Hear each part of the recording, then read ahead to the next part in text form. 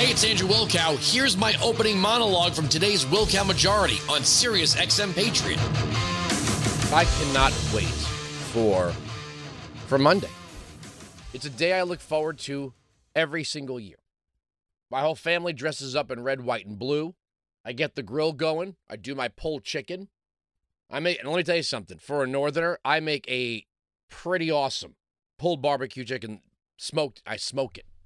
First I boil it, fork split it, put the sauce on it, let it sit in the fridge for a few hours, then into the smoker and let it just go until that sauce dries in. Make a Big Mac and cheese, beans, garlic toast, and a cooler full of beer. Again, if you don't like it, I don't care. That's not me being controversial. I mean, I just really don't care. That's how we do things. 16695 Patriot 957-2874.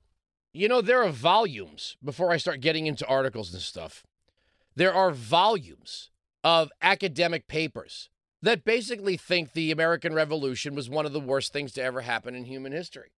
They actually think that the world would be a better place if the United States had lost to the British, that eventually, it would have been a very quick jump to the modern-day European British society that we know today, universal health care and all that stuff. Well, they would have ended slavery faster.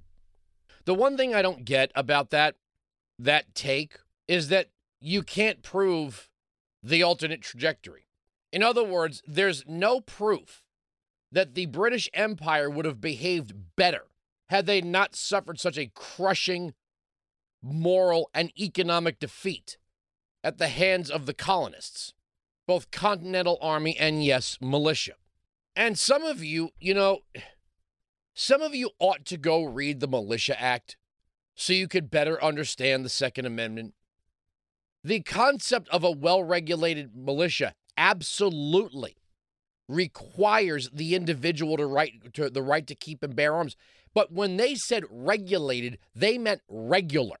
See, that's something that we've been doing for a long time, is changing the meanings of words and attempting to change the original intent of the words of the Constitution. A well-regulated militia means regular, meaning, if you read the Militia Act, for men to be available for militia service, they would have to have in the words of George Washington, proper musket, a knapsack. They would have to be able to salt meat and be available for exercise. It's all in there. I don't have to. You could go research it for yourself. When you look at infantry training, I have none. But I don't need to have it to explain this. Every member of a unit, every member of a squad or a rifle team has to be fully capable of performing their duty. You don't want to find out in the middle of a firefight that this guy doesn't maintain his weapon, that guy didn't zero his sights, this guy didn't carry enough mags. You make things regular, right? So if you're looking at a militiaman or a standing army soldier, you need to have a rifle. You need to have a tactical vest. You need to be able to carry 8 magazines. You need to have a sidearm. You need to have 4 magazines for the sidearm. You must carry 6 MREs. I'm just throwing this stuff out there. That's making things regular. That doesn't mean whatever comes down from on high in the form of regulation. Regulation is supposed to make things regular. If you need a better word, similar. So if the AR-15, through free market forces and ingenuity, has become the standard rifle that Americans choose for self-defense or whatever, if you were raising a militia, you would need all the members of that militia to have like weapons. You can't have this guy over here with one caliber, this guy over here with another caliber, this guy's magazines being different than that guy's magazines. Yes, this guy might have a Wilson Combat. That guy might have a Colt. This guy might have a Daniel Defense, but the AR-15 would be regular. That would be the regular weapon. the 30-round drop magazine would be the regular magazine. A 2-point sling might be the regular way you carry that weapon. Make things regular. I'm going a little off on a tangent here. There are millions of people in this country right now that hate this country. They absolutely hate it.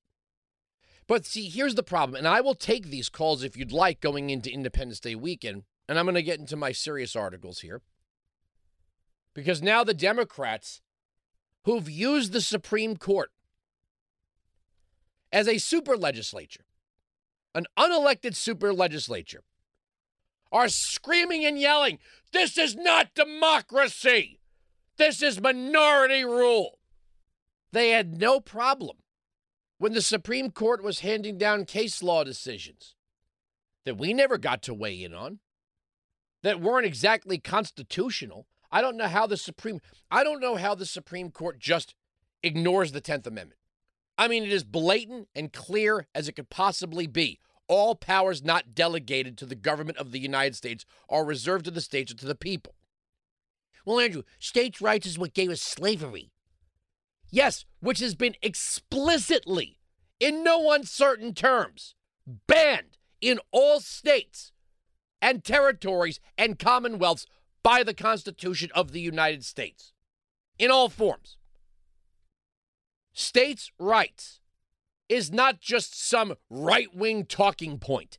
It is the Bill of Rights. Weinzig 695, Patriot 957-2874. If somebody hates, they're always saying progress, progress, progress. Progress to what? Progress for its sake? That's like revolution for its sake. That's like war for its sake. If you listen to Jamie Raskin is, in fact, a communist. He uses buzzwords, performative language. He says things like the original Constitution. What the hell does that mean? Unless he means the before the amendments. There's no other Constitution. We're not operating with two sets of law here. But he says he loves the Constitution and then goes on to trash it whenever he gets a chance. He talks about constitutional principles endlessly. Yet look at this January 6th commission. There is no cross-examination. There is no defense. And now you've got Democrats accusing the Secret Service of being MAGA agents. See, and what's even funny about that is, if you say, well, now they're attacking the Secret Service. Oh, no, we're not attacking the Secret Service. We're just attacking those agents. Really? Because the whole Border Patrol's racist. The whole of ICE is racist. All state and local police are racist. The National Guard are racist. Right? They're stormtroopers. I could play that clip of Nancy Pelosi. I played it last night on TV. Any agency the Democrats don't like is rotten to the core. And now they're coming after the Secret Service. Now there's accusations that the Secret Service aligned with Trump. There can be no doubt, right? No doubts about Cassidy Hutchinson's testimony. So if these two Secret Service agents and the limousine driver go under oath and say, no, this didn't happen. Well, now we got a problem. Because Adam Schiff and Jamie Raskin said what she said was the 100% truth, even though she wasn't there. Representative Steph Murphy actually said, I'll play the clip if I have to. She has better memory than they do. Better memory? She wasn't there. You're telling me that what somebody heard carries greater weight than the person that was there in the moment? If there was a defense or cross-examination, a jury would be laughing at this. But Jamie Raskin, who's so concerned with constitutional principles, is running a show trial with no defense. Weinzig 695, Patriot 957-2874. They hate Independence Day. They want Dependence Day. The academic left in this country hates the idea. See, now they talk revolution all the time, right? I saw Mark Ruffalo, who thinks he's actually the Hulk, whining about the Supreme Court on Twitter. He says, it's time for a revolt. Well, what does that mean, sir? Is that a call to violence? Are you going to take a limousine there? You take your private jet? in your limousine to your little revolt. Have fun storming the castle. Leftists are always talking about revolution. We got to have a revolution now. All right, have your little revolution. See, it's only an insurrection when Trump supporters do it. But what do you mean revolution? They actually think the outcome of the American Revolution is a stain on humanity. That this nation proved that free markets, capitalism, limited government, freedom of speech, freedom of religion. See, I try to make this easy on people. When you read the Constitution, are you reading it for yourself and looking up what the framers actually meant, or you're listening to the government school teacher version? You show me in the Constitution an explicit ban on Bible clubs meeting after school in government schools. You show me an explicit ban on a football coach after a game, not taking over the public address system, not making a spectacle of himself, not threatening students that they might not start the next game if they don't pray with him, walking out to the 50-yard line and simply taking a peaceful moment and taking a knee. I thought you guys liked people taking knees. You literally fired the guy for praying. You know, if you think the worst thing that could happen in government-run education is a little prayer in schools, you got problems. And you know what? You are part of the problem. And you're the reason why I believe in school choice. You know, listening to the coach, Kennedy, I didn't get the impression that if one of the football players was Jewish, that he wouldn't at some point share a prayer with that student or even let that student lead a prayer. Yeah, what about Muslims? Well, what about, Muslims? This is not some sacred cow that we draw the line at, well, we believe in religious freedom until those damn Muslims show up. Nope, that's what freedom of religion is. People of different faiths can pray together. People of different faiths, different religions, different backgrounds can pray together. They can thank God, our Creator, together. Nothing in the First Amendment bars that. The only thing the First Amendment addresses, two things. Congress shall make no law respecting an establishment of religion or prohibiting the free exercise thereof.